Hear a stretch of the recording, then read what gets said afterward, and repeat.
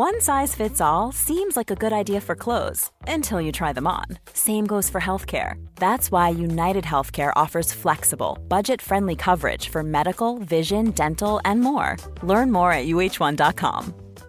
Hey, I'm Ryan Reynolds. At Mint Mobile, we like to do the opposite of what Big Wireless does. They charge you a lot, we charge you a little. So naturally, when they announced they'd be raising their prices due to inflation, we decided to deflate our prices due to not hating you. That's right. We're cutting the price of Mint Unlimited from $30 a month to just $15 a month. Give it a try at mintmobile.com/switch. $45 up front for 3 months plus taxes and fees. Promo rate for new customers for limited time. Unlimited more than 40 gigabytes per month. Slows full terms at mintmobile.com.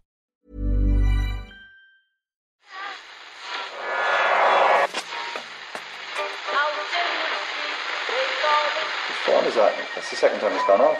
They never go home, they never go home, they never go home, those boys.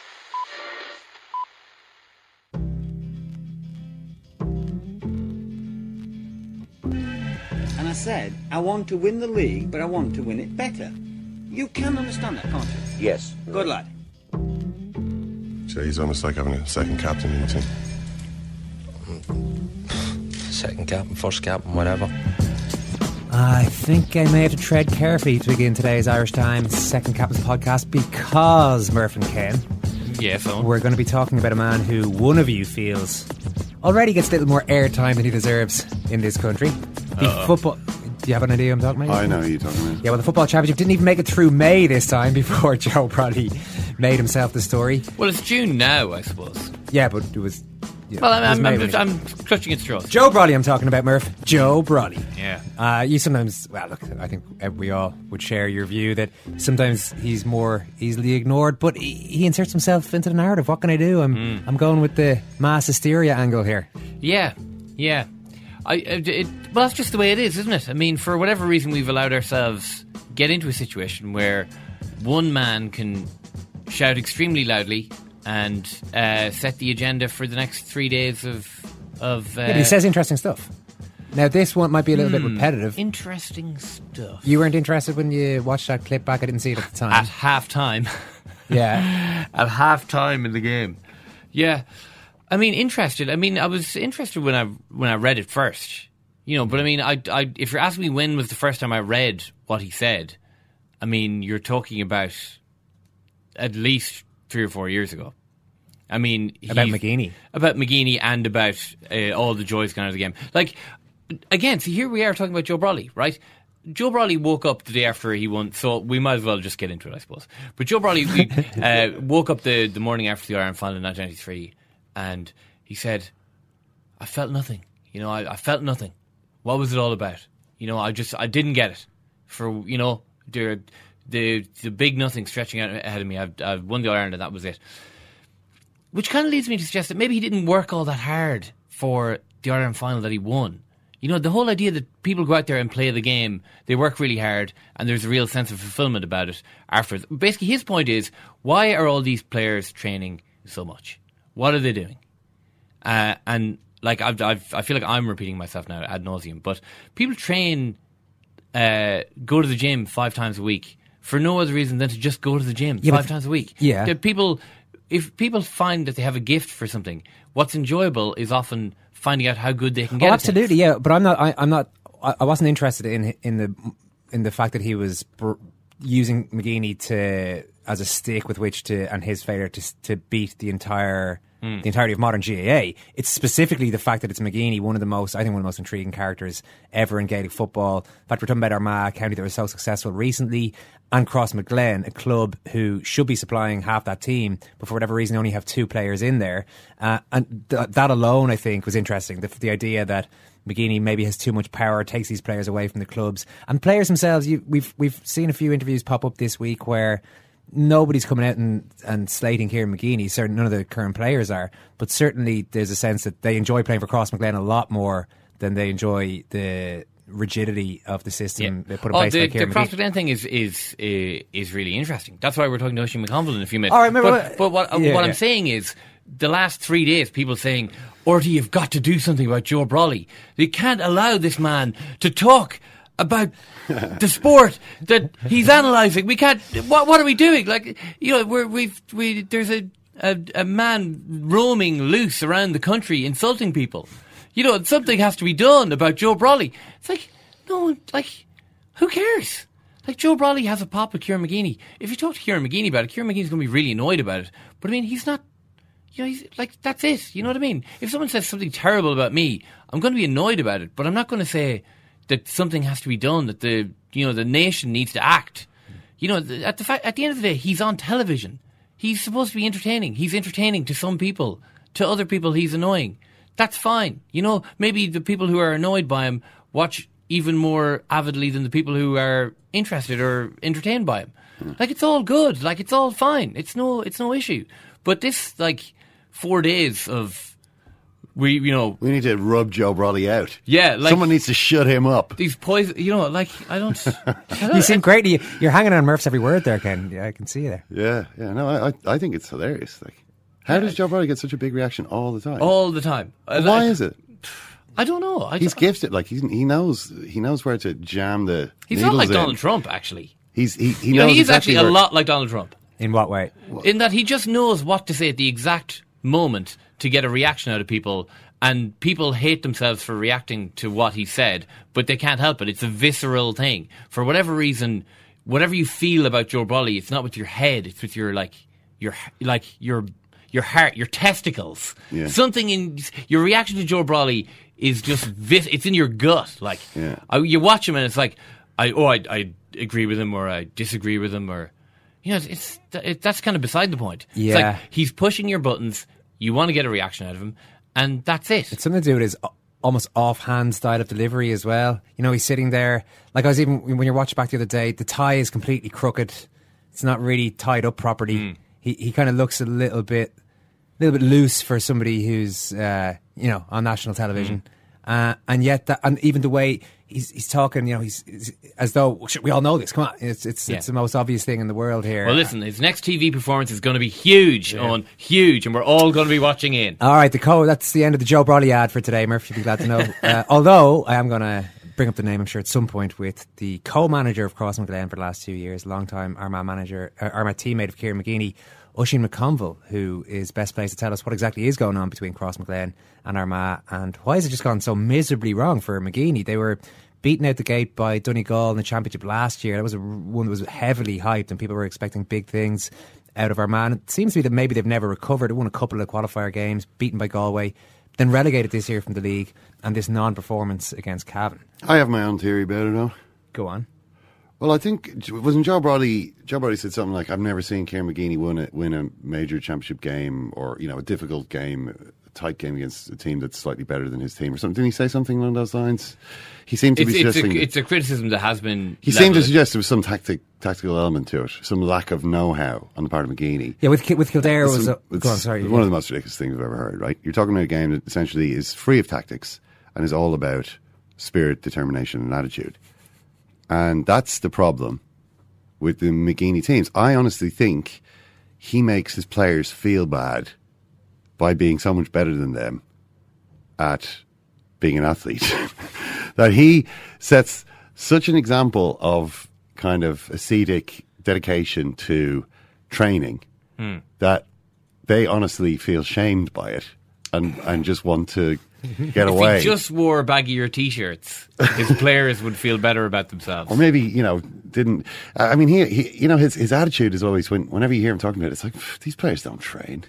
Are you serious? These guys aren't training. This isn't training. He does talk a lot about how... I'll show you training. Yeah. I'll show you training. And most guys, I think, are a bit intimidated. Why aren't you inspired by that as a young athlete? Because you're not going to be inspired by something which you can't possibly attain. This man's over 40 years old and he can beat me to a bloodied pulp if he so chooses. It's kind of like, wow, I'm never actually going to make it, am I? I'm really just not made of the same sort of stuff here. I mean, it's just a theory. I don't know, but he is among coaches in any sport that I've seen. I mean, I can't think of a football manager who reminds me of Kieran McGeeney in terms of the sort of shape that he's in his, you know, mid 40s, and the way in which he's still more dedicated and as an athlete than the players that he's training. I honestly can't think of another example. There are guys who keep themselves in shape. You know, they don't want to look fat. when they're wearing the tight trousers on the sideline, but they're not like 6 hours a day in the gym. Steve Kerr, the Golden State Warriors coach, is in good shape, but can you be pleased to know he's not a monster or anything. He's probably about 6 wiry character. Wiry character, yeah. He looks tiny. He's about 6'3" or 4", but he's a former NBA basketball player of high renown, and he has now led the Warriors into the finals, the NBA finals, against most historical precedent and all the odds after they went 3 games to 1 down in their series against OKC Thunder. And absolutely, so Warriors were, we remember we were talking about them towards the end of the season. They were going for this, the best ever regular season which they attained, but at the time there was a little bit of unease that maybe the players were going to get a little bit burnt out by the time the more important matter of actually winning these playoff games came up, and that looked like it was exactly what was in the process of happening. They were 3 games to 1 down. I'd seen that 4th game that was away from home and they were just awful. Draymond Green, their Roy Keane type figure. I don't know if I ever saw Roy Keane go out and be cowed by an occasion, but Draymond Green seemed that way. He'd gotten in trouble the previous game for kicking a guy in the balls, basically, and he had somehow gotten away with that, but seemed to come out. Basically. Well, yeah, that's what he did. I was just thinking of a way to phrase it. Did he disguise it as make it look as though it was part of the game, or did you just march up to the guy and plant one? Well, you're literally just in about a 10-second question there, you've just summed up a debate that was raging for about 2 or 3 days in the US. He kicked him in the balls. It was quite clear, as far as I'm concerned. It was nothing to do with the game. With his toe, like with the end of his foot, kind of underneath, kind of the top of his foot, you know, the shin. Yeah, it was closer to the shin. Yeah, he managed to disguise it just about well enough that the NBA officials gave him a free pass and allowed him to play, which was a disgraceful decision. But that's the way it sometimes goes in playoff basketball. Anyway, they went on after that to rally, win their home game, which brought it to a game 6 back away against OKC, which is the one they were expected at this point to get bombed out on, as they had been on that floor a few times. Incredible performance, won that one, brought it back to game 7. Even in game 7 they were 10 or 11 points down at one stage, came through again. So I would imagine Brian Murphy, in summation, is going to be a very, very happy man when we speak to him a little bit later on. I'm happy too, and I'm bloody excited. Torres scores! Shea given only to David Silva. David Silva scores. I don't think they're going to catch Fernando Torres. Can he beat Given? Yes, he can. It's 3-0. That's 4. So I think the players and even the supporters, they all have to change their mentality.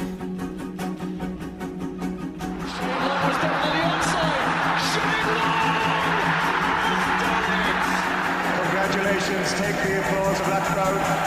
Yes! Shane Long against Moyer. Die Iren führen mit 1:0 in der 70. Minute. То, что ей очень нужно, Шейн Лонг. Da Irlanda! Long! Shane Long! Bah! England defence in a mess. John always going for the high ball, trying to knock it down for House. Darragh! Goal! And they've scored! Roy Houghton! Oh, Whelan! Oh, Ronnie Whelan has done it! Ronnie Whelan has scored a goal to grace any footballing occasion. We're a small country and listen, we're up against it, but let's not just go along for the sing song every now and again. That man is a large part of the reason why I'm feeling pretty excited today. If Roy Keane can perform as he did yesterday for the media, even once during the tournament, I think we'd all be pretty happy about that. I think he probably will. I think he might. You have a feeling Keane's going to be a factor? I'm sure the fact that he'll be sitting in a hotel room with footballers for a month, listening to more of this, will probably just have a deadening effect on his mood. You know, he'll just kind of come in, shrug his shoulders. You know, it'll just cow him into submission, I'm sure. I'm sure that's how it's going to work. We will take you through all the Keno stuff from this week in the football podcasts. We've already got a Euros preview chat from Cork out there with Brian Kerr, Stephen Hunt and Dion Fanning, who are all in great form in Crane Lane Theatre earlier in the week. And to remind you that we will have daily podcasts during Euro 2016, Monday to Friday, and Ken's going to be out there covering everything on the ground. So looking forward to all of that. Oisin McConville is in studio. Oisin, how are you? On his form. Form is good. Form is very good. Probably not great in Armagh though at the moment. I mean, we'll talk a little bit about the Dubs later maybe, but what's the reaction been to last weekend? Yeah, first of all, it was a very poor display. It's been obviously brought in the late by the fact that Geezer got a huge amount of criticism after the game. Since that, all of his ex-teammates and managers and anybody who knows him has sort of come out in his defence, and it's difficult. I was actually working at the match on Sunday. It's difficult for me because part of me thinks we just don't have the stuff, and then the other part of me thinks we should be operating a bit better than we actually are. Cavan look really organised and probably deserve a lot of credit for where they have come from. We've talked about them over the last number of years. Armagh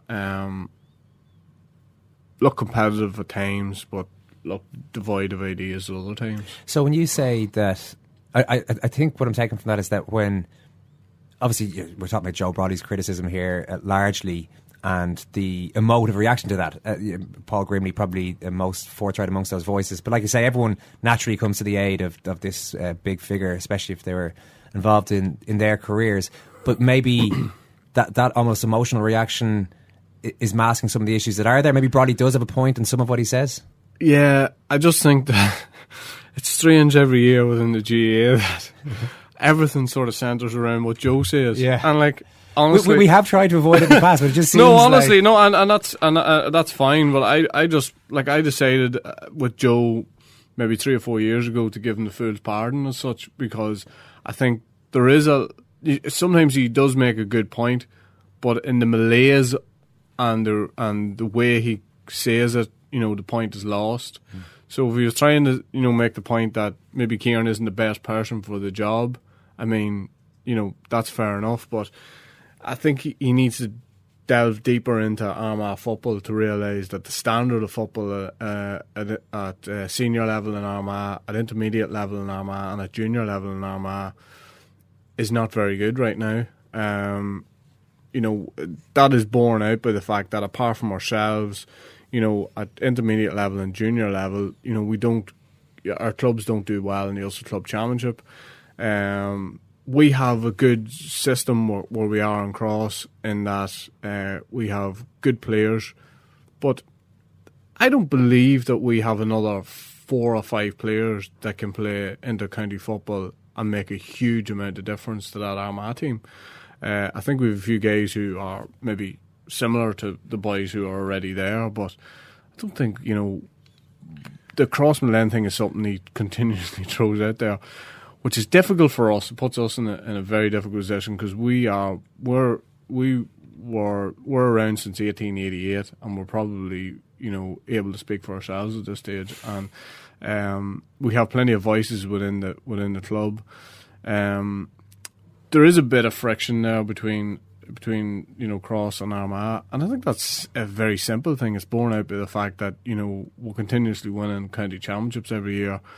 And also, a lot of times, the guys who would normally go into a squad at November, December, January time, play the pre-season games, the pre-season competitions, and then go into the league and have a full league with those players.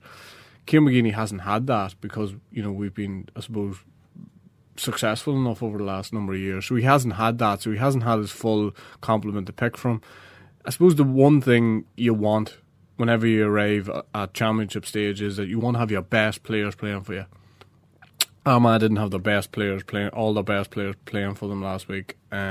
Just on the point of the friction, though, Oisín, that you acknowledge is there, that was the same issue 10, 15 years ago. Cross were going really well, Armagh were going really well, and yet the management at the time managed to get over that. So why is it an issue in 2016? Well, one of the reasons probably was that Joe was manager for a lot of those years, and he was probably able to work both. I never really found it an issue. I never really found it a problem. There was times where we were put under pressure to choose between club and county, and as players, we wanted to leave that to both sets of management, that they get together and they come up with some sort of agreement. And generally speaking, they were able to come up with something, and we were able to play both. But I played inter-county football for 15 years, and honestly, I found that both club football and county football complemented each other in many ways. And the more games I was getting, I felt the sharper I was, the more confident I was going into games, not necessarily carrying injuries going into games. It's strange that, one of the things that's constantly directed at Ciarán McGeeney is that, there's too much time spent in the gym. there's too much time not spent on football. Yet last week, one of our problems was that we had a lot of players breaking down towards the end of the game, fitness-wise. There was no physicality in the game whatsoever from Armagh. Absolutely, and any hits that did go in, the Cavan boys are coming off, the better of those hits. So I think people have a warped view of what Kieran McGeeney's view of football is. And during his time at Kildare, to be fair, a lot of time they played fairly open, fairly attractive football. Time has moved on, and he thinks, or he's being advised that the way to play is play a defensive system. There was one incident which summed up last week for me. We had 14 players within our own 45-yard line. A Cavan player gets the ball. I think it was Cian Mackey. Andy Mallon comes out and he pushes him in the back. Now, if you're talking about disciplined defending, if Armagh have worked on getting 14 bodies back, that's fair enough, but you can't legislate for somebody coming out and pushing somebody back. It was a free kick. They kicked the point. The ball come back out. Grove McKiernan got on it. He got the ball 45 metres out, and the Armagh defence retreated back to the edge of the D because they thought, we're going to protect the D. He kicked 2 points in a row from 45 yards. And, I just think the system seems to be muddled up in that we're getting players back. We're not getting any tackles in. We look, to be honest, at times we look dead on our feet. And the thing about that one is if a team's on top of you, if you're playing divided confidence, because we've gone from Division 2 back down into Division 3, we don't look as if we're playing with any confidence, and I think we look slightly confused in the way that we're playing. What about the issue that has been raised as well, that it's not just a thing with it's not just Cross have 2 players on the team or 2 players in the 26, and you're saying maybe there's not. I think actually one of the issues with Joe Kernan when he was in charge was that the guys coming back in, there was never any argument about Francie Bellew's right to be on the team or the McEntees or you. Now, if you're saying, and obviously you know the situation better than most, if there's not the huge marquee players, what Cross is now based on, the success of Cross now is based on 15, 20 really good players and not the stars that maybe Cross and Armagh had in the last 15 years. Maybe that does make it more difficult for McGeeney. But one point that's made a lot is that Cross play football that's fun, that's enjoyable, that players get a chance to express themselves, and that going into the scene in Armagh is depressing for whatever reason, that there's no room for free expression in inter-county football generally and in the Armagh setup specifically. What would you say to that? Yeah, it's a fair point. I think we have one, I suppose, standout player who's not there, and that's Jamie. And Jamie has chosen not to go in this year. When I talk to Jamie, and Jamie would ask me about my opinion now and again, probably not so much now as in the past, but I always think you got to play football at the highest level that you can play it at. I mean, you don't get too many opportunities as a Gaelic footballer to play at a very high level. Jamie has opted out this year, so he's one standout player that is missing from that. Is there no joy in it? I'd say it's as joyless as any other camp, put it like that. But I think this thing about inter-county football being joyless, it was never a bundle of laughs. Let's put it like that, Right. And, like I was at the Ulster club final in the depths of winter, and it was minus 15 degrees. And I'm kind of thinking, God, this isn't exactly the French Riviera either. Yeah, inter-county football was never, it was never that bundle of laughs. And I always say that in my last couple of years as an Armagh footballer, they had brought Benny Tierney back in as a goalkeeping coach, and it was only at times it was him that sort of gets you to go to training because he's constantly having a laugh, and he's taking the mick, and he's playing practical jokes and all that sort of thing. It's up to players sometimes to bring the fun back into it, and one of the things we used to do, because I would have felt that our club was going like that at one stage. we had a meeting after we drew an All-Ireland final one day, and we were told in no uncertain terms, see, for the next 10 days, no media whatsoever. You're not allowed to talk to media, don't even look at them, don't answer the phone, none of that. So I was walking, there was a crew of us walking together, so the next morning we had a guy called Brendan McKeown, he played full back for us, and I made a call, and I said, this is Brendan Crossan from the Irish News, I was wondering if I could get a few quotes from you. And he says, yeah, no bother. And he started talking.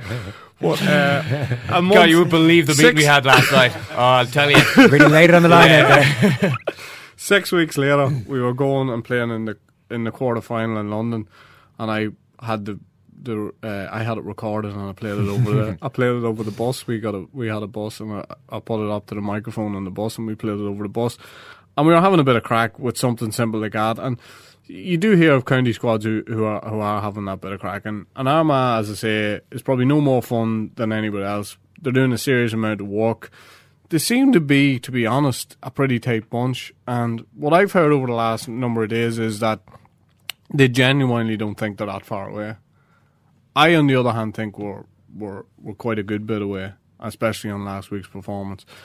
And that, as you said, on one of the first points you made to me, is that getting lost in all of this media coverage. And I think it is. And that's the fear, even from a player's point of view. When you're a player now, even though players will tell you they don't read this or they don't listen to that, they'll read it and they'll watch it and they'll play it back. And one of the things that's getting lost is, how poor we were defensively, how poor we were in the middle of the field, and how we didn't get enough ball into what is quite a dangerous forward line. We have forwards who can do a bit of damage, but if you compare Bernard Brogan, I know this is not like for like, but if you compare Bernard Brogan and the amount of chances that he gets in a game, and you compare that to the amount of chances that Stephen Campbell or Gavin McParland or Tony Kern or any of those guys got last week, I mean, every time they get the ball, they're supposed, or there's a real pressure on them to do something special, because they're only getting that ball in their hands every 5 minutes or whatever it was. So, I mean, if we're going to play the way we were playing, then first of all, we need to be a lot more defensively sound. We need to keep that structure, and we need to be disciplined the way we tackle, and we need to try and get out. You try and get out and try and get ahead of the ball, because there's no support for a forward line. Just on and without harping on too much about the sort of cross, the bit of friction there, does part of that come from the Cross McGlenn side? Jamie Clark did an interview recently with the Examiner, and he says, look, if Cross was in Tyrone or down, I'd say it would still have the same impact on football there. It's basically because we would think that we're the best. It's obviously, you're right to think that in Cross McGlenn, because you've been the best team in the county for so long, but is there a touch of arrogance there that maybe could rub people up the wrong way, particularly if, as you say, the quality of footballer, you're not quite getting the same top level footballers coming in from Cross McGlenn, so that the guys already in there thinking, well, these lads from Cross are coming in and they think they're shit hot and they're actually not that great. Yeah, absolutely. I think there's plenty of that. I think that we would be perceived as being arrogant, things like that sort of back that up, and it's very, very hard then to fight that. But I think it's more something that is growing organically rather than us adding fuel to the fire all the time. And I think the other thing about it is that if we are going to do anything as a county side, then we're going to need those cohort of, I know I said that we have a lot of CMCing, but you could argue the geezer did look for Paul McKeown. He's got a child. He's got another one on the way. He's not in the space for county football right now. Kyle Carr is another one who took himself off the squad last year, so he hasn't been asked back. He's Paul building a house or something, was that it? Yeah, Paul Hughes, not himself, but he doesn't have the hands for that. But Paul Hughes is away to America, so they're probably three players that you would argue could. There's Aaron as well, though. I mean, Aaron Kernan is, Aaron Kernan's situation. Whatever, he was 30 when he retired, was he? And it just seems like it's not like he's not a Wayne Rooney type. He doesn't look like he hasn't been taking care of himself, or he's put some weight on and he just couldn't be bothered losing. I mean, Aaron Kernan looks like an inter-county footballer still. I suppose a dream for any footballer would be when Gareth O'Neill took over the job for myself and John recently, he gave all the senior players a number of months off, and I think Aaron nearly had a coronary heart attack because he was given 3 weeks off. I think probably 3 or 4 days later he was up in the field, running around the field, because that's just him. He keeps himself in great shape. He was probably let go too easily, I think.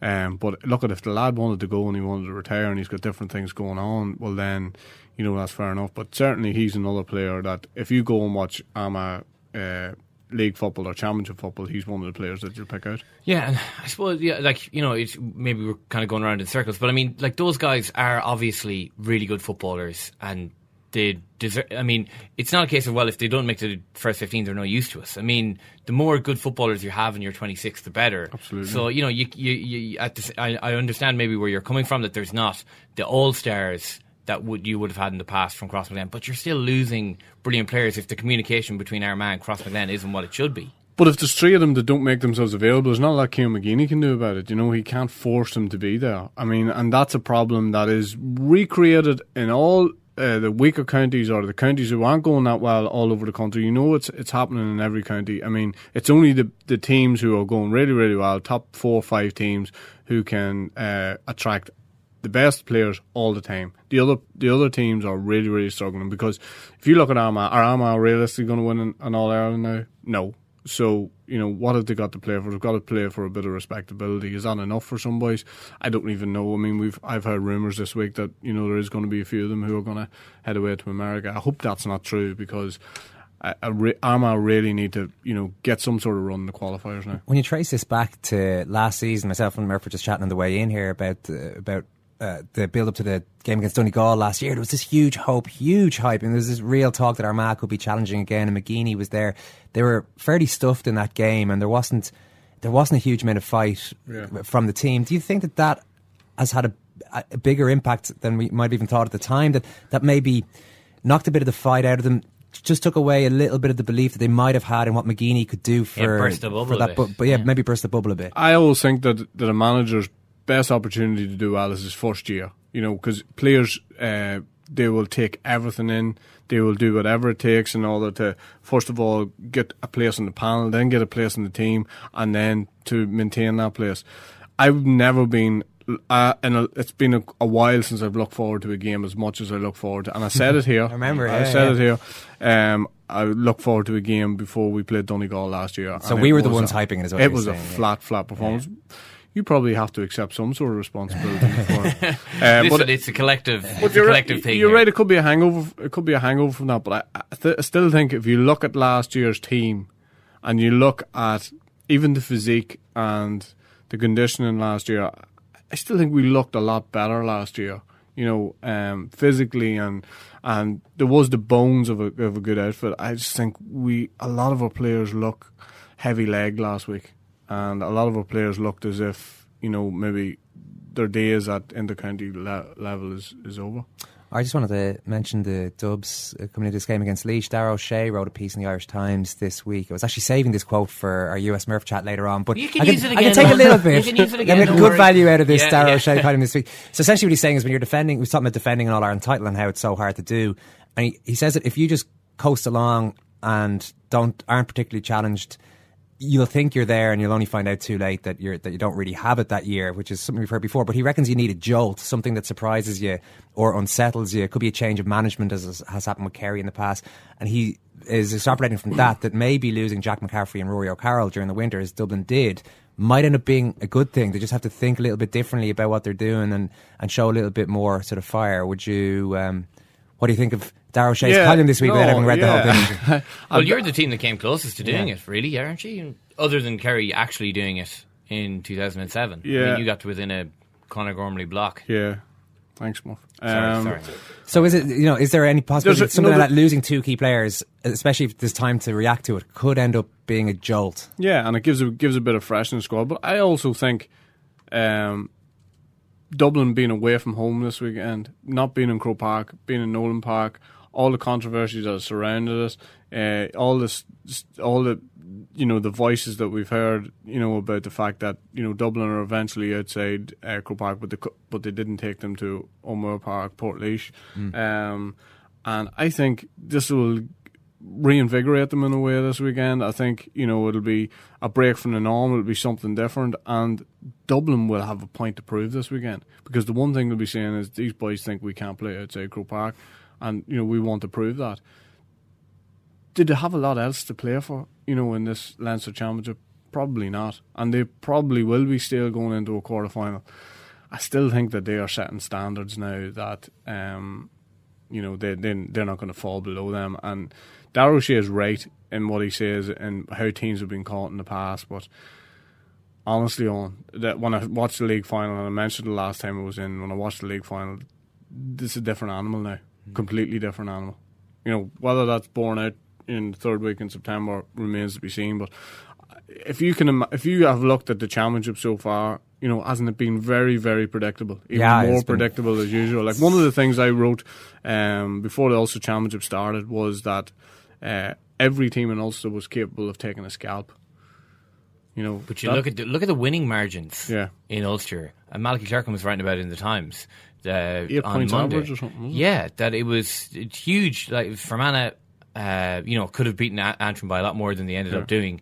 Cavan obviously stitching a lot more points on Armagh than we would have expected, and Tyrone beating Derry so much more convincing than we thought as well. I mean, what you're looking for, when people give out about the first few rounds of the Ulster Championship, is that they're tight, dour games. Yeah. We haven't even had the tightness that you would expect in these games so far. We've had the dour though. Yeah, plenty of dour, but Derry usually take care of that on our behalf. And then you're looking into a game this weekend that in the past you would have been very excited about down Monaghan, and you're just thinking this is more of the same this weekend. Yeah. That's the spirit, Oisín. We're all looking forward to the next few days. Stick to the Euros. Thanks so much, Oisín. Thank you.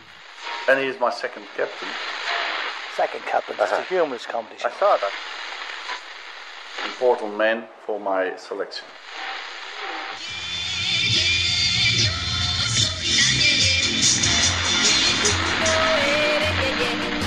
Pero llegó el amor y nos lo prometió.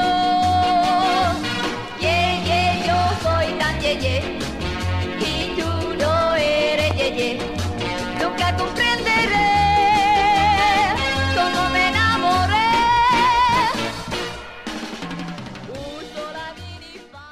So, Oisín pretty much summed up our 5-minute chat at the start by one pithy phrase there. He gives Joe Brolly a fool's pardon, and on he goes. But a little bit similar to you, very downbeat on the level of talent available to Armagh at the moment. But also, Oisín was quite clear there in saying that McGeeney, he feels could be getting more out of them. And I was very surprised to hear how physically they didn't look great. This idea that they're in the gym the whole time and they're in the gym too much, and yet, as Oisín says, they come out and they certainly didn't look that way. So in one way you could say, well, that proves that McGeeney isn't flogging them and he's not putting them in the gym too often. But on the other hand, it's up to an inter-county manager at this level to, particularly with the access that they have to these players, to get them in better physical shape, you would have thought. Yeah, well, I was just really surprised by how little they depended on their own physicality, more so even than how they looked, whether they looked fit or whether they looked like they could do with more conditioning work or not. I mean, I just think that they didn't throw their weight around at all. Like, they didn't have any interest in making it a physical fight at any stage in the game, which is pretty strange because, I mean, obviously Cavan have a couple of big guys in the forward line, but I mean, it's a very up and down forward line from a size point of view. I mean, Argue, McGivney, McKernan are huge guys, but then they have some very slight forwards as well, and that Cavan aren't a huge team, not by any stretch of the imagination. And you think if Armagh have their strength and conditioning done correctly, that they have a chance to actually sort of win some of the physical collisions in the game. But as it turns out, there were no physical collisions. That didn't seem to be any bite in Armagh at all. And I mean, you can be wise after the fact maybe and say that they didn't look all that fit, but they just didn't seem to have any interest in making it a physical contest at all.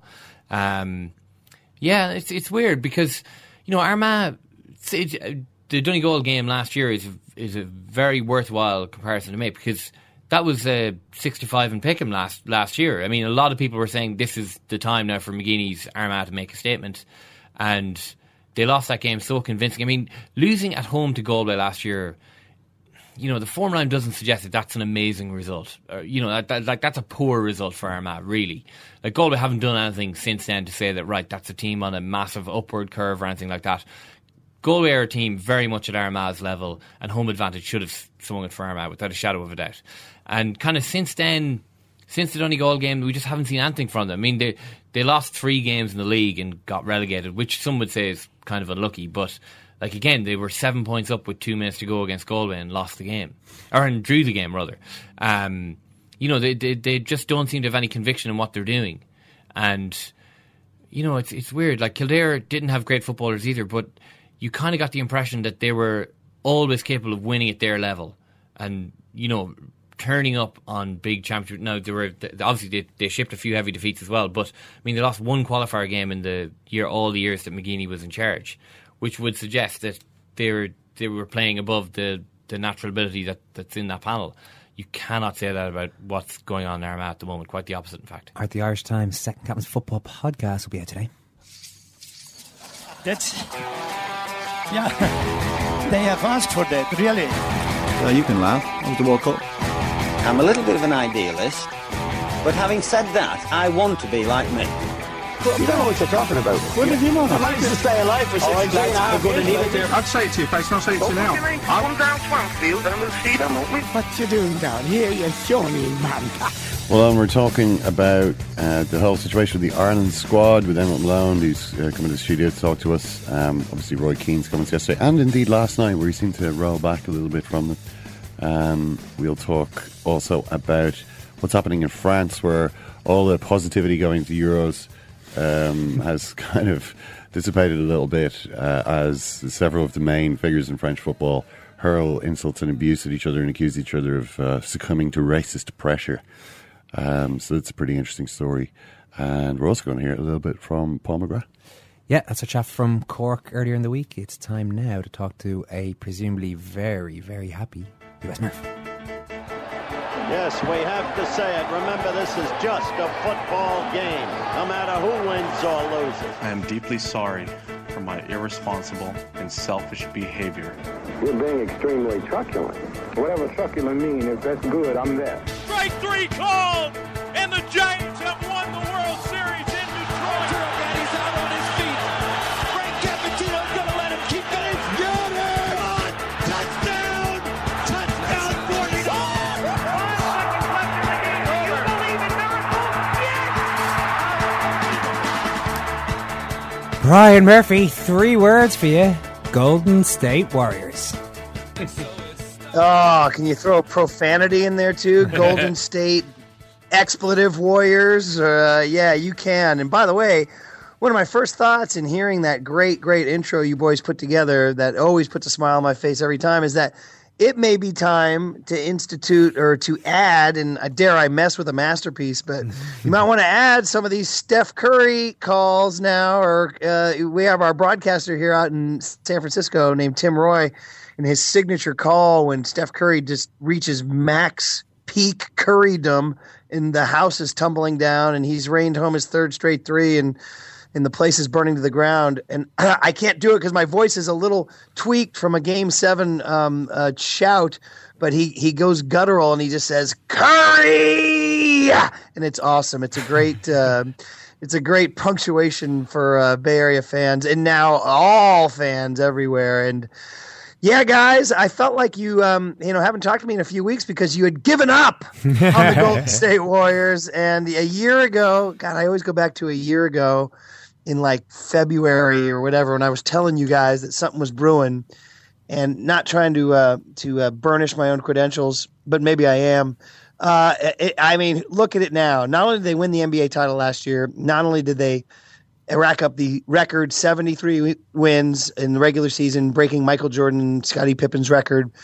But now coming back from 3-1 down to an incredibly talented Oklahoma City Thunder team that was so game and was peaking so hard and playing their best basketball of the year by far.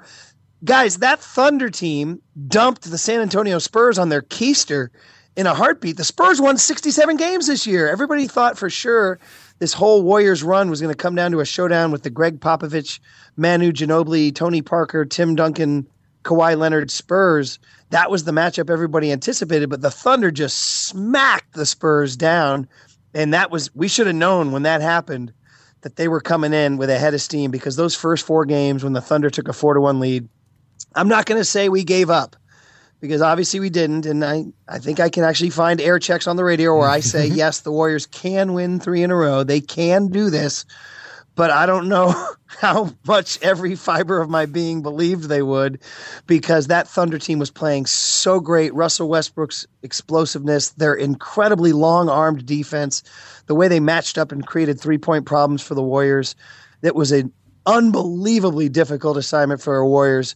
And for them to take all that adversity, all that pressure of the 73-win season, all the theories that them going for the record had tired them out, and to rip off 3 straight wins, especially the Game 6 win in Oklahoma City when Klay Thompson entered the lore, Michael Jordan, Larry Bird type of performance with his 11 three-pointers on the road in an elimination game. We are now just reaching just sort of, well, you can hear it in my voice. We're all just we're just in basketball nirvana here, guys. Yeah, the voice does sound a little I don't know what the word is. Rough? Yeah, rough, it's a little rough. Yeah, you know, I mean, rough. I'm looking here. Game 7 is a couple of days ago. I mean, you've had at least 2 nights sleep to get. I think I just need to shut up more, man. Monday was a tough day, or Tuesday was a tough day, and then Wednesday I probably talked too much. So, I got this stupid job where I have to talk for 4 hours a day on the radio. So I pledge to be ready for Game 1, guys. That's my pledge. Yeah. You just didn't think that one through. You were tweeting after Game 6 that this was one of your top 3 all-time sporting events that you've ever experienced. And I think we probably all have little short lists like that in our own heads. But I mean, what exactly was it that made it so sweet? The number one thing is it was done on the road, away from home. And that's what I think this whole thing, and you guys can relate to this, you can immediately think about the greatest times you've seen Irish soccer, or Ireland rugby, or whatever club you root for, EPL or whatever, or when your team is playing a massive game in the other team's stadium and your team somehow soars like an eagle, that is a different feeling than as a fan when your team does it at home. There's something so magical about going into just this den. Sports is so much about just emotion and passion and life with the volume turned up, all those cliches. And for you to go, when your team goes into these dens, these lions' dens, these Roman Colosseums where they're getting thrown to the lions, and there's like, oh my God, we're up against a force larger than us. It's not just the other team that's beating us. It's this just whatever football crowd at Soldier Field. That was one of my all-time favorites. The 1988 49ers going to Soldier Field in the 20 below weather of Chicago, which was supposed to freeze Joe Montana and Jerry Rice into an iceberg, and they instead slashed the Chicago Bears to death with an incredibly gutsy and tough performance to go on and win the NFC Championship. That was one of them. And I know this one doesn't resonate over in Ireland, but for us Giants fans, when we were down 3-1 to the St. Louis Cardinals and had one of our most downtrodden pitchers going in Game 5, a guy named Barry Zito. He had gotten a huge contract and had performed terribly. He was roundly considered a bum, but he was their only option to pitch, and it was considered to be a done deal that they would lose the game and the Cardinals would win the National League pennant. And instead, Barry Zito reached down and pitched the greatest game of his life. One of the most goosebump-inducing things you ever see. Just one of these guys just in a road environment, facing elimination and performing like that. And now Game 6 in Oklahoma City. That Oklahoma City crowd, guys. We always brag about the Oracle crowd in Oakland. Oh, yeah, we're great fans. Yeah, well, guess what? I honestly think the Oklahoma City crowd is louder and more intense than the Oakland crowd. It is an incredibly intimidating thing. And Oklahoma City was winning the game the entire game. And they were up 7 with 4.5 minutes to play. And that was when Klay Thompson ripped a 3-pointer from the top of the key that cut it from 7-4. And we talked about it. If he had missed that shot, and Oklahoma City gets the rebound and comes down and scores a 2 or a 3, they'd be up 9 or 10 with 4 minutes to play. And now you're talking it's over. So when Klay ripped that 3 from about 26 feet out and cut it to 4, and then Andre Iguodala started playing unbelievable defense on Russell Westbrook and Kevin Durant, and the Oklahoma City Thunder finally started to crack. After 5.5 games of incredible Thunder ball, they started to feel the Warriors' heat, and they started playing their worst ball down the stretch. And Russell Westbrook turned it over 4 times in the final minute 40. And then Clay ripped another 3 at 101 all to make it 104-101 and silenced that crowd.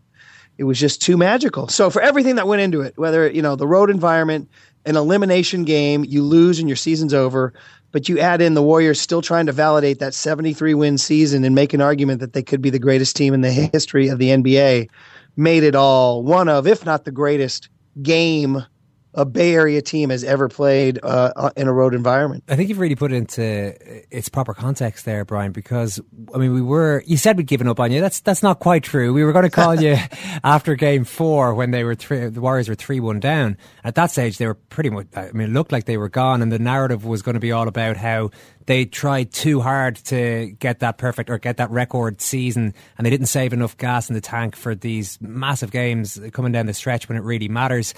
Then to turn it around in the way that they did, and that season, that incredible season that we talked about quite a few times during the course of, would have been pointless, really, if they'd gone and gotten bombed out at essentially the semi-final stage. So to do that, and I was watching Game 6, I think was it Saturday night? It was, anyways, 2:00 in the morning. All these games are on over here, so I recorded. Got up nice and early to watch it. And it's one of those ones, you're kind of half awake, and I got about, it took me a little while to fully engage with this amazing spectacle. But by the end of it, you're just up off the couch going crazy. It was just unbelievable to watch, and that's for somebody who is a more recent convert to the bandwagon of the Warriors. But it was stunning, and there was still a Game 7 to win. Yeah, I'm so glad that you experienced it like that, because it really did need to be experienced without knowing the score, and to see the climb that they made all game, and to know, and like you said, we could have debated forever whether the 73 wins was too much. It was an unanswerable and unprovable question, because, the way the Thunder were playing, my argument was that even if the Warriors had saved gas in their tank and, won 70 games or 69 games or whatever, the way the Thunder played the first few games, I don't think those things made the difference. And there were stats to back up my argument that it wasn't the 73-win chase, because Steph Curry actually didn't play a ton of minutes in most of those wins. And in fact, statistically, he was not among the top minutes guys in the league. He actually, the Warriors sat him in so many fourth quarters of blowouts. So, you could argue it all day, or you could say it was too mentally taxing, maybe the mental aspect of having to stay engaged that long. Now, the key moment in that whole deal was that Steve Kerr, the coach, the very, very highly lauded and decorated coach who handles himself with he's a very, he's got a great way about him. He's got an intellectual way about him. He's got a sense of humor, but he's also a tenacious fighter, and was Michael Jordan's teammate on those 96 Bulls that won 73 games. He was the sharpshooter of those Bulls. This guy has so many pelts on his wall. It's unbelievable for being kind of an unassuming little 6'2" white guy. He is quite a figure in the history of the game. He played for Greg Popovich's Spurs. Like I said, the Jordan Bulls, and now he's been the coach of the all-time winningest team. He made a questionable move by letting the players decide. He said, okay, we have a chance to go for the record or we don't. Do you guys want to do it? Because the most important thing was they had to seal the 1 seed for home court, which has proved to be all the difference in the world. Having home court for Game 7 was why they beat the Thunder finally. And the Warriors players voted to go for the record, led by Draymond Green, Mr. Spirit himself, Mr. Passion, blood, guts, the whole thing. He was like, we're this close to history, we got to go for it. Now, should Steve Kerr have let the players decide? That would have been something debated forever. Should the players have, reconciled their ways? I don't know. Now, it doesn't matter, right? They still have to win an NBA Finals, but I think most people feel that at this point they've answered the question about the 73 wins, unless they go out and lay, 4 eggs in a row and get swept by Cleveland, which I don't think is going to happen. But it would have been a raging debate, and instead that it's now just a raging salute. My favorite stat about being down 3-1 in a conference final is that it hadn't been accomplished. A win had not been accomplished since the 1981 Boston Celtics. We're talking 35 years. And since then, 25 teams in the conference finals had been presented with a 3-1 deficit, and all 25 had lost. 0 for 25. So the Warriors continue to make history. It's not just the 73 wins. It's not just Steph Curry's 3-pointers. It's not just Steph Curry's unanimous MVP. Now they become only the 3rd team ever to come back from a 3-1 deficit in a conference final. And really, when you draw it larger in the NBA playoffs, first and second rounds included, only the 10th team ever out of 243 teams that were down 3-1. So they just continue to astound. And I think we underestimate, because of Steph Curry's demeanor, we underestimate what an alley cat this guy is. LeBron, it's easy to see his ferocity. He's so strong. Michael Jordan, it was so easy to see the tongue hanging out in the face that he had. You could see everything. Kobe Bryant snarled every day he was on the court. Well, Steph Curry never does any of that, and he looks like he's 12 years old, like Steve Kerr said. Steve Kerr said after Game 7, somebody said, why does he still get questioned? Because he still does. We've gone through the litany of former players that just have not accepted Steph for being one of the greats. And he said, because he looks like he's 12 years old. They've never really had a dominant player who looks like this, but do not mistake that look. That is an alley cat, man. That is a one-eyed alley cat who will fight you to his death. And it was on display in Game 7. And oh, by the way, Klay Thompson, same deal. Yeah. Klay Thompson's performance in Game 6 is the same deal. They're both sons of NBA players, so they're perceived to have grown up in wealth and comfort. They're not as hungry, quote unquote, as the other guys who grew up in less fortunate families. Well, guess what? These guys are not just had privileged childhoods with their parents being rich athletes. They somehow have found a ferocity and a fire, and was on display in majestic fashion in the past week. There was an interesting piece in the Irish Times this week, Brian, by Darragh O'Se, the great Kerry footballer, who made the point that he was talking about how difficult it is to win back-to-back titles, back-to-back All-Irelands in his case. He won 6 of them as a player, but only once did they manage to actually back it up the following year. He says he thinks you need 2 things really to happen to be successful in defending something of that prestige. The first, you have to have the right players at the right stage of their career. So nobody too young, nobody too old, nobody that you have to carry one way or the other. So he likes, like most of your players being sort of 23 to 29, 30 kind of age. But the second one, he says, is I think you have to get a jolt somewhere along the way, something that applies to jump leads to get the hunger going again. If you turn up in the same shape as you were the year before, that's not going to be good enough. You need something to surprise you or unsettle you in some way to make you hell-bent on reaching a new height. Do you think maybe that's what's happened over the course of this series? Yeah, those are 2 unbelievably great points, man. I bring that up on the air tomorrow. It really was. Feel free, take it away. Yeah. What was his name again? Who was it? It's Darragh O'Se. Was he Kerry or what? Yeah, one of the great Kerry footballers from a great Kerry football family. His uncle was one of the all-time legends, and he became one of the more recent legends. Yeah. That's cool, man. I like what he said because he's right about the age and the legs. That's something that's been working in the Warriors' favor so much. Curry and Klay, the 2 most important guys, are totally in their prime. Steph just turned 27, I believe, if not 28, and Klay is even younger, 25. So the 2 most important guys are smack in their primes. That's a huge factor for their skill set and their legs and their lungs. But yeah, the jolt. It's funny. Kobe Bryant said along the way when he was doing his farewell tour that he's kind of adopted Draymond Green as his little brother now, and he tells Draymond to keep being this thorn in the Warriors' side. I don't know. I think we talked in February about the famous incident where he almost got into a fight with Steve Kerr at halftime in this famous game at Oklahoma City, the game that ended with Steph hitting that damn near half-court shot to cap off a 46-point game and a huge comeback in the second half. And people said, you know what? Maybe Draymond said, Kobe told Draymond, never stop being that disruptive force. These guys have to be unsettled and all that. And, you can debate whether that's right or not, but Darragh O'Se says so and Kobe and Draymond say so. But there was a point where that started to work against them because we haven't even talked about the bad days of this series when they were down 3-1. Draymond Green was playing terribly and he got busted kicking Steven Adams in the groin. And there was a huge American debate over whether or not there was intent doing that. It had to go to an all-day deliberation in the NBA offices between games 3 and 4 as to whether or not he would be suspended for a flagrant technical foul. And Draymond's fire was turning from the positive fuel of intensity to the singeing fire of damage.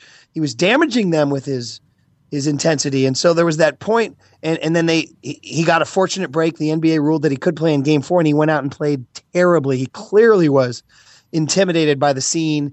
He clearly was rattled by all the attention that had come to him. And it was the first time we'd seen, Mr. Big Bad Draymond Green, who is my all-time favorite Warrior, see him shrink up like that. And that was the jolt. It was not that Draymond was kicked Steven Adams in the groin. It wasn't just that he didn't get suspended. It was how they responded and got crushed down 3-1. That was the jolt. And that is incredible that O'Shea wrote that, because I think he's absolutely right. I think that maybe if this thing had kind of gone a different way, then maybe the Thunder would have gotten him. I can't say enough about the Thunder, guys. That was an unbelievably great Thunder team, to the point where I'm actually like looking forward to the Cleveland series, because, I mean, as great as Cleveland is, there's no way they can be as tough as Oklahoma City was. So being down 3-1 and shrinking on the big stage the way Draymond did, and Steph did too. Steph was invisible when they were down 3-1 too. Was the jolt that he was talking about. So I'm totally in concurrence with that observation. Yeah, you mentioned it's the Cavaliers, which means it's LeBron again. Does he have enough around him this year to challenge the Warriors? Well, this is the great question now. I mean, we have a brief lead up, only a couple days, but the brief lead up is the phrase is the Cavaliers are riding this slogan, "We want to know."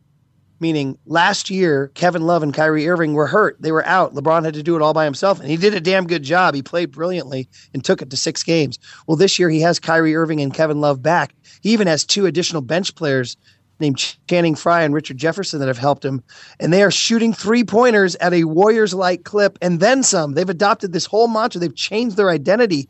Even in the last 2 months, they've become this 3-point shooting machine, and they're going to try to out-3 the Warriors. I question whether or not that's a smart move, because I think the Warriors can never be out-3'd. And I mean, we'll see. They got to play the games. But the answer is LeBron is coming in with his best roster since his Miami Heat days when he had Dwayne Wade and Chris Bosh. There are 0 excuses. And they have craved a rematch at Steph Curry and the Warriors, who they believe had an asterisk next to their win last year because the Cavaliers weren't at full strength. So this is, this is their we want to know. Well, the other side of that is that the Warriors feel all year long that they heard the Cavaliers say, well, they only beat us because we weren't at full strength. So this is the Warriors' motivation. Oh, we want to know now. We're going to show you that even you at full strength can't beat us. It's a sensational matchup on paper. It's one of the greats of this century so far. 2-time MVP Steph versus 4-time MVP LeBron. LeBron is in his 6th straight NBA final, which is an all-time record for a non-Celtic. The Boston Celtics, of course, made 11 straight finals with Bill Russell, but nobody other than those 60 Celtics has ever gone to 6 straight finals. LeBron is making history all the time, and he's looking at a situation where Steph Curry's stolen his mantle. Steph is now the MVP. Steph is now America's darling. Steph is the guy in the White House doing the commercial shoot with President Obama. LeBron is, I mean, it sounds very harsh to say this, but he's almost like yesterday's news. He really is. So there's a tremendous amount both on and off the court at stake in this. And LeBron is going in with no excuses and a fully loaded gun. So I can't wait. So all these games are on BT Sport. So if any listeners don't have BT Sport, I do urge you to not find out the result until you log on to your Twitter account, Brian, because that's how I've checked all of I haven't watched as much of the Warriors as I like, but the games I haven't been able to see, I just log on to your Twitter account and see if the mood is grey or if the mood is euphoric, and that pretty much tells me all I need to know. That's great. Well, I'm going to try to keep it up, man. Now, sometimes I have Little League practice this Thursday, so I'm going to miss the first 2 quarters, but I'll be tweeting from halftime on and then everything. It's more fun to do that than make the mistake I made yesterday, which was I just had enough and I just started lobbing out my initial anti-Donald Trump tweets, which, it's a no-win proposition because now I rousted the loonies and now they're coming at me like you wouldn't believe. And it's like, keep fighting the good fight over there, and finally Brian. Somebody said to me, they said, Murph, you got to be smarter than this. They said, dude, your tweets about the Warriors are great. There's no winning. The loonies are coming for you, dude. And so he's right. I got to stay away. So I'm going to stay away from the Trump tweets and focus back on the Warriors and hopefully live up to your billing, Kieran. Brian, give that voice a rest. Maybe get a little bit of honey down you, something like that. I hear that can be good for a sore throat. I will tweet silently, boys. No talking, just tweeting. How's that? Thanks, Brian. All the best, boys. The finals start tonight at the Oracle Arena there in Oakland, so that'll be in the early hours of Friday morning on BT Sport, as you mentioned earlier, Murph, or just follow Brian's Twitter feed, whatever way you want to do it there. The idea of Steve Kerr just letting the players decide that they were putting to a vote essentially seems absolutely crazy to me, but It's all looking pretty good now because they're heading into another NBA Finals. Just on the American sporting scene before we leave it, there's a bit of golf news, I believe. Oh, yes, the WGC event at Doral, owned by Donald Trump. Oh, yeah. We're going to win so much. Indeed. Has been moved. Ken, I don't know if you've heard this. They've moved a very prestigious golf tournament, the USPGA have moved a very prestigious golf tournament from a Donald Trump-owned resort to a new golf course in Mexico City. Do you want to hear what Tim Fincham, head of the USPGA, said? Do I? Some of the reaction revolves around the feeling that somehow this is a political exercise, and it is not that in any way, shape or form. It is fundamentally a sponsorship issue. We are a conservative organisation. We value dollars for our players. So from a golf standpoint, we have no issues with Donald Trump. From a political standpoint, we are neutral. I think it's more Donald Trump as a brand, a big brand, huge. He didn't have to say huge. But. And when you're asking a company to invest millions of dollars in branding a tournament and they're going to share that brand with the host, well, it's a difficult conversation. So, and they just, they were queuing up in Mexico to get this tournament there. Yeah. I'm sure there's no political angle whatsoever. Donald, what a stand by the USPGA. Yeah, Donald, do you want to hear what Trump had to say? Yeah. Sad. Yeah, and they're moving into Mexico City, which, by the way, I hope they have kidnapping insurance. Did he actually say that? Yeah. Oh I would make much more money at Doral if I didn't have a tournament. March is the prime month in Florida. You can't get a room and have the best rooms in Miami. I love the tournament. It's been here 50 years. With all of that said, I would make much more money. So, there you go. Roy McIlroy has also commented. It's quite ironic that we're going to Mexico after being at Doral. I suppose we'll just jump over the wall. Wall just got 10 feet higher. Yeah, I think it did. And I think all of those undocumented Irish in America. Donald Trump's brain doesn't work like that. Come on, that's ridiculous. All right, Murph and Ken, step aside and pass me that mic. Owen's Poems with Owen McDevitt, featuring the poetry of Owen McDevitt. Oh, what an absolute load of nonsense that is. Nonsense. Lyrical gangster, Owen McDevitt here. And a big step up in quality this week, and quantity for that matter. Maybe it was the identity of the subject matter, John the Bull Haze. Maybe it was the very strict rules I laid down regarding rhyming structure. But either way, some top efforts, I should say, from our listeners. Honourable mentions, so many of them. Diarmuid O'Neill and Mark Townsend both went with thank you for the Haze. Mark in particular sticking rigidly to the Kinks original there. Unfortunately, they both broke the rules, so they can't get in. When Bulls Cry... When Bulls Cry by Daniel Brady. When Bulls Cry, well, I like the title. I like the title. Good, yeah. Middling quality poem, but thank you, Dan. Ozer McMahon, Owen Murphy, Atif Ahmed from London, John Martin, who goes by the nom de plume Cavan Cola. Okay, good. You almost got in, John. You were just on the cusp, but I'm afraid you're good. Hang on. Paddy Conway went for a Euro 2016 poem, and Liam Mannion a poem in defence of Kieran McGeeney, which was actually very good, Liam, but not for this particular. I choose the topic and I choose the main protagonist. We might get that McGeeney poem in a second. Mark Armstrong, I'll get back to Mark actually. Barry Duffy, Colin Doyle, Al Pollock, William Thornton, John Walsh, who delivered a multilingual piece so complex, so full of genius that it's too difficult for me to read on air. Mark Armstrong's email, secondcaptains@irishtimes.com. What kind of poetry competition is this? You have to do a 16-line poem in four stanzas. Yeah. With like a kind of really rigid rhyming structure. Yeah. And if it's too complicated, you just refuse to read it.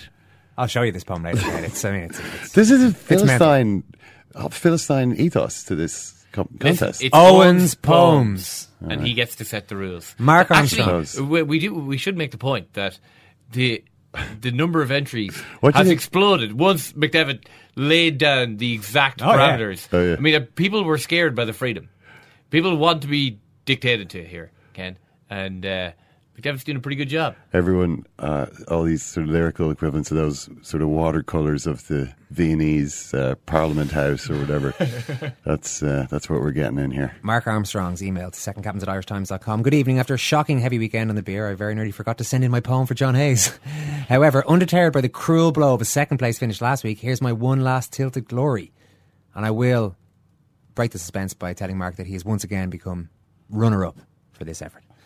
So it's 2 weeks in a row. TB tests and tackle bags is the title. The unsung hero who sang us full of pride before the Croke Park Cull.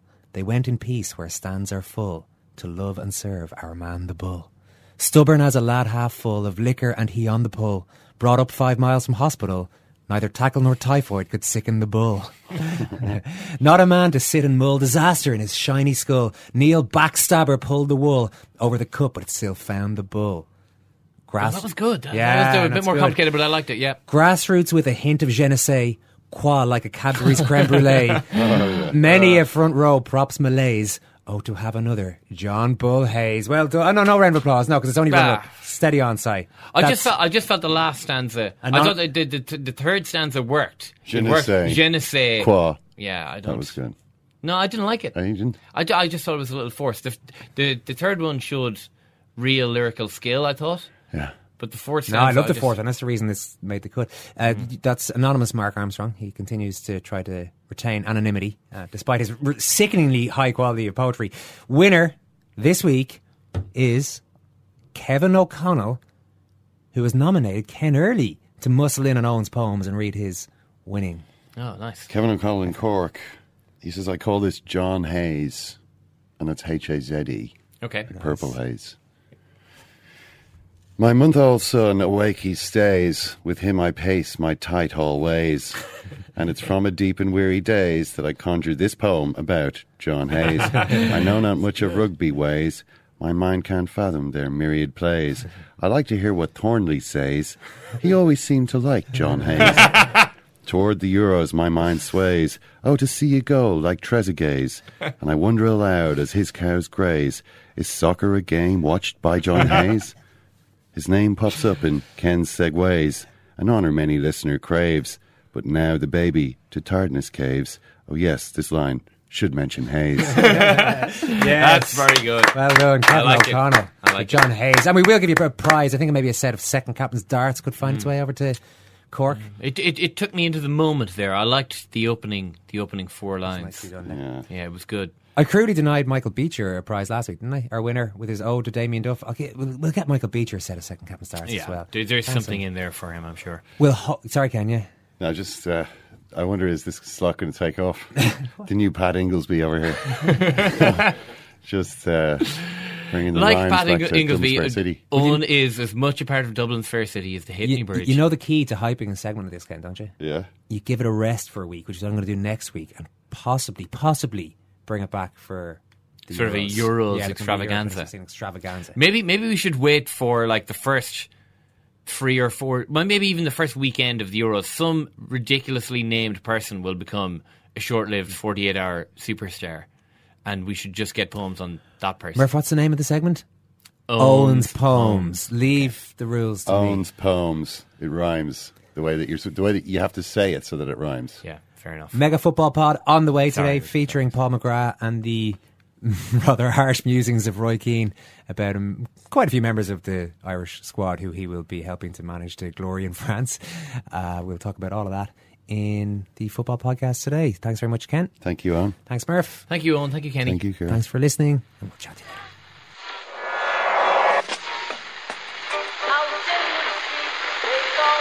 What is that? That's the second time it's gone off. They never go home, they never go home, they never go home, those